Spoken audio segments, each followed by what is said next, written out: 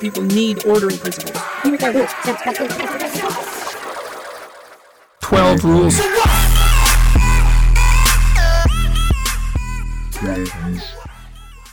Hello, welcome to 12 Rules for What, a new podcast about the far right and right-wing politics from the perspective of the left. My name is Sam. And I'm Alex. And we're going to be talking today in an introductory way about what the podcast is going to do, how it's going to be structured, what are its topics, and the reason why we're going to be doing this podcast and why we think it's important. So I want to kick us off about why you think this podcast is timely.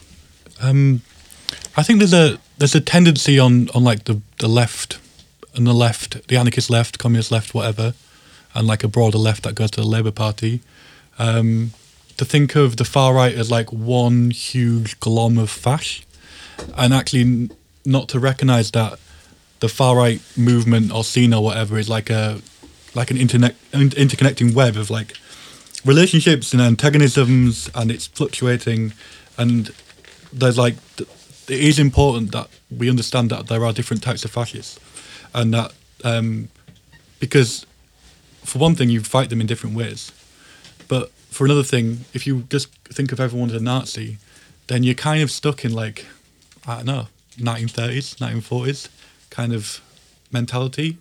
I know that, like, for example, in like earlier decades of the 20th century, World War II was such like a huge, like, overarching weight on everybody that the kind of the fascist, anti-fascist thing still survived, and there was a lot of patriotism around beating the Nazis and stuff. And really, that's gone completely. And what we're seeing is like a lot of the liberal left being really surprised that there's such a huge amount of people willing to adopt these like reactionary ideas or racist ideas or like explicit Holocaust denial with such enthusiasm, and they don't understand where that's come from and why it's come about. And so I think what we could do is try and explain a bit of that process and explain a bit of how, for example, Tommy Robinson connects to generation identity and how he connects to, you know, the forums on 4chan and Nick Land and the breadth of the right. One of the reasons why it might also be politically useful to do that is I often find myself reading right-wing authors characterising people on the left as obsessed with identity politics or obsessed with like representation. And I don't think I'm interested really very much in either of those things. And I think that a lot of the critique from the right of the left only deals with a very small portion of the kind of total variety of left-wing thought, mostly left liberal, mostly American, mostly kind of campus-based thinking. That's mostly what it seems to me is like being critiqued when the right talk about the left. And it seems like it's very, very likely that the same thing is happening the other way around. So the idea of the podcast is to kind of explore all the kind of various formations that might be getting missed out in this analysis. The podcast is going to be structured around three different things, basically. One is going to be a set of themes. Some of those themes will be things like masculinity, technology, irony, esotericism, submission versus collectives, race, politics, that is the kind of play out of kind of intergroup violence, versus ideals. Fascism, of course, talks about its ideals a lot, but it uses violence much more than its ideals as a kind of guiding force. So there's a tension there within a lot of these thinkers and a lot of these street movements. Fascism in the environment, there's a strong eco-fascist presence in particularly places like Germany, but it's also becoming a more and more of a thing around the world. Fascism's relationship to government, fascism's relationship to biology, that will tie very closely in with the environment stuff, and the way that particularly kind of soft right thinkers or alt-right thinkers or what's called the alt-light thinkers like Jordan Peterson and people on the kind of self-styled intellectual dark web use ideas from biology in order to understand the world as having a kind of natural basis and human relations as having a really natural basis in kind of physiological structure. And that not only obviously affects things like race, but also gender. Jordan Peterson made his name off like delineating a very strict gender binary and a very strict gender roles. Precisely. And then there's going to be another theme is the archaic. Lots of fascists appeal to an extremely long time span. That's become even longer in recent ideas around, for example, right accelerationism. And there's been a kind of classical fascists, of course, appeal to the ancient Greeks, the ancient Romans. Evola in the 1950s and 60s was very interested in having Italian fascism return to a state of kind of Roman imperial glory. But I think there's been a sense on the right, from most people on the kind of intellectual right, that they've really lost the terrain of social history. That's been more or less completely ceded to the left. It's very obvious that history is kind of dominated as an academic practice, and also kind of in the popular understanding, at least amongst people who are politically engaged, by left-wing ideas. And so there's been an attempt by reactionaries to massively expand the field of kind of historical analysis to the entire scope of recorded time. That is, since the beginning of the universe. That's a really interesting development. I think we can talk about that a bit later. I mean, it seems a lot of these thinkers and a lot of these like movements within the right, they're not like mass. They're quite niche. Yeah, incredibly so. But the important thing of the reason we need to talk about it, for one thing, is they're truly mad, and it's kind of wonderful to talk about mad things occasionally. But also, their ideas filter through this like network of relationships and antagonisms, and just like, you know, just like, for example, the anarchist scene has taken kind of a hit with the rise of Corbyn.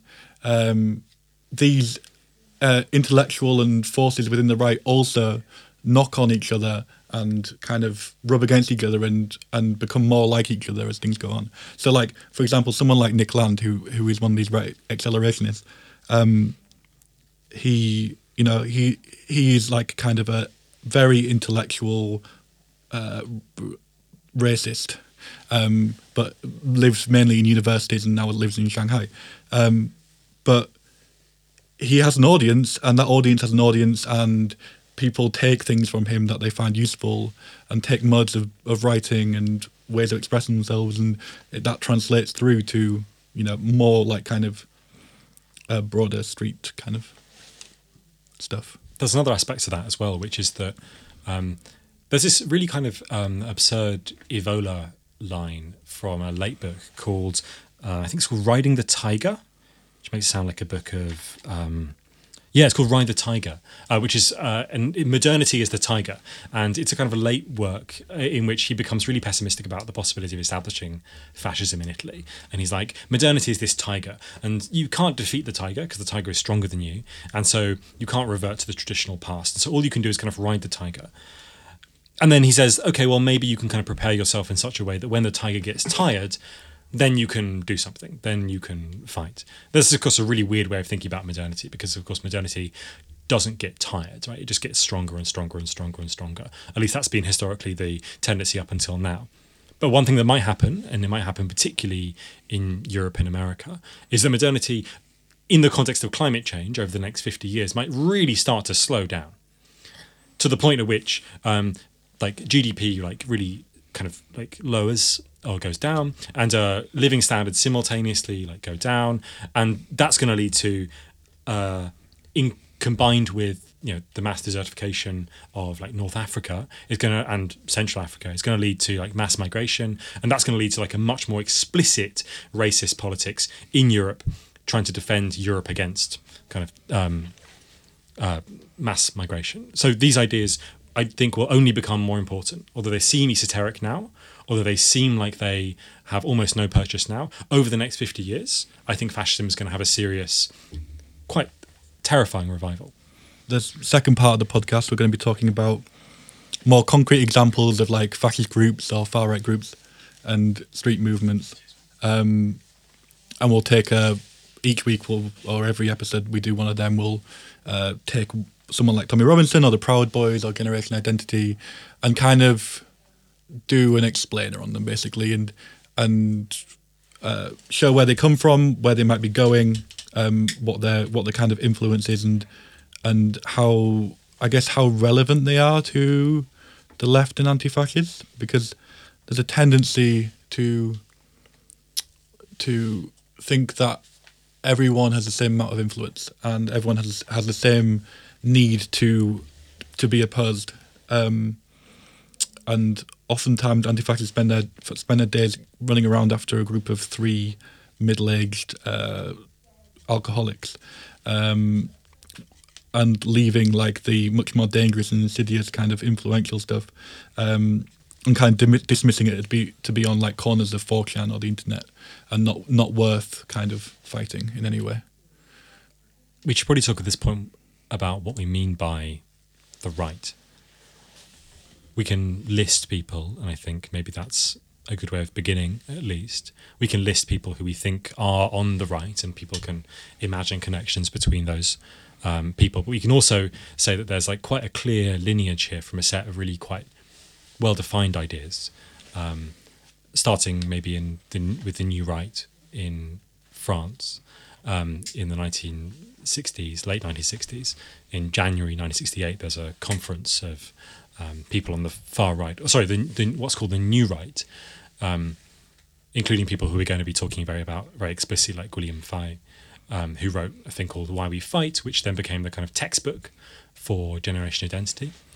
And so there is a lineage that comes more or less from essentially quite a small collection of thinkers in France. And yeah, and what we're seeing now is kind of a confluence of a few of those lineages. So William Fay was, before 9/11, William Fay was writing a lot about Muslims and the encroaching kind of Islamic migration, Islamic takeover of Europe. And 9/11 really did light a fire in that kind of strand of thinking. In a way, he was ahead of his time in foreseeing this as an exploitable issue by the far right. And out of 9/11, we got obviously like increased wars and surveillance and more repressive state apparatuses.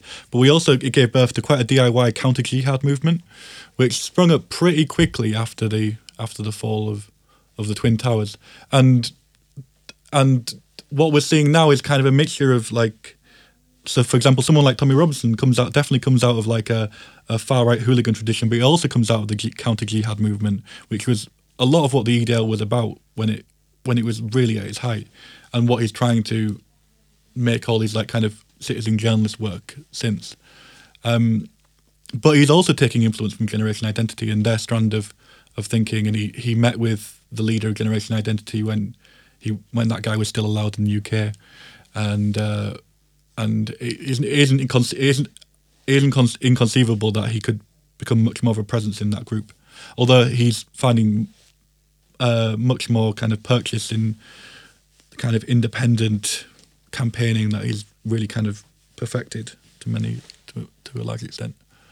The conference I mentioned a moment ago was called the GRECE, and this is the New Right conference in France, and it was kind of superseded by a thing called the Club in 1974. And the idea was basically that what was called metapolitics, the idea of the New Right was that they would engage in metapolitics, is basically a very kind of slow culture war, that they would transform the culture of France and Europe more generally, and by extension America, slowly and eventually over like a long period of time would like prepare it for the return of fascism. Obviously in France, being kind of Vichyist or being like a person who had been a Nazi collaborator was still poisonous as like a political standpoint, and so they kind of more or less explicitly rejected this, but they thought they could take a much, much longer route back to power. And although the culture wars are no longer quite as kind of explicitly intense as they were perhaps maybe 25 years ago, they're now returning to that. And it's be interesting, I think, also to think about some people who don't explicitly identify as right-wing, like, for example, Jordan Peterson, who is a figure not necessarily explicitly advocating a return of fascism, but nevertheless who forms a really important component in the massification of a cultural transition back to essentially reactionary conceptions of the self and reactionary conceptions of gender in particular. This is a part of the New Right strategy. Even if Jordan Peterson doesn't realise it, I wouldn't explicitly support it. Yeah, it's like, especially with someone like Peterson, it's not like he would very much profess to be, against anti-Semitism and against all these things. describe himself as a classical liberal, but he has been empowered by a certain movement and a certain kind of sympathetic subset of mainstream society, and that has been leapt upon by a lot of these people, like Gwilym Fai and people we're going to talk about more. So yeah, it doesn't have to. You don't have to be intending something to be an avatar for it, and that's really important to say straight up, because otherwise people go, "Well, I'm not that, and therefore that's not what I'm doing." And an important part of analysing these things is a separate intention and actual causation, I think. But in the meantime, and kind of as support for that, we thought we might suggest some things for people to kind of go away and read. There's some pretty short articles out there that are actually extremely useful for like thinking about the kind of what's happening on the far right. Josephine Armistead wrote a thing called The Silicon Ideology. It's about 10 pages long. It's on archive.org, so Yes. it's freely available. Very available. And that very neatly summarises a whole load of theories of fascism.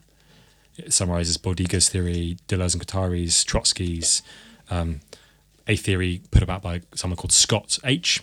It's very, very useful. Also, the main body of the article is like a intellectual history of where the neo-reactionary movement came from, and it is really useful to kind of get an idea of the melding of different streams of different cultures and streams of thought into this one thing. And so it draws from like pop culture, like Warhammer 40k and things like that, which were like played a big part in like the kind of reactionary imaginary in building like kind of like an authoritarian world in people's heads. But yeah, it's good. People should read it. The whole thing about 40k is that the universe is like fucking miserable. Everything's scarce. Humanity has kind of organized itself into a extremely ruthless hierarchical society ruled over by an absent god emperor who keeps the galaxy together with his psychic powers. And there's no nice place within this universe. Everything is shit. Everything is decaying, and it's a kind of like conflict for resources between groups of like racially distinct people who like could not possibly come to an agreement on anything at all. Yeah, like all sci-fi and fantasy fiction, it is inherently racist and should be opposed at all costs.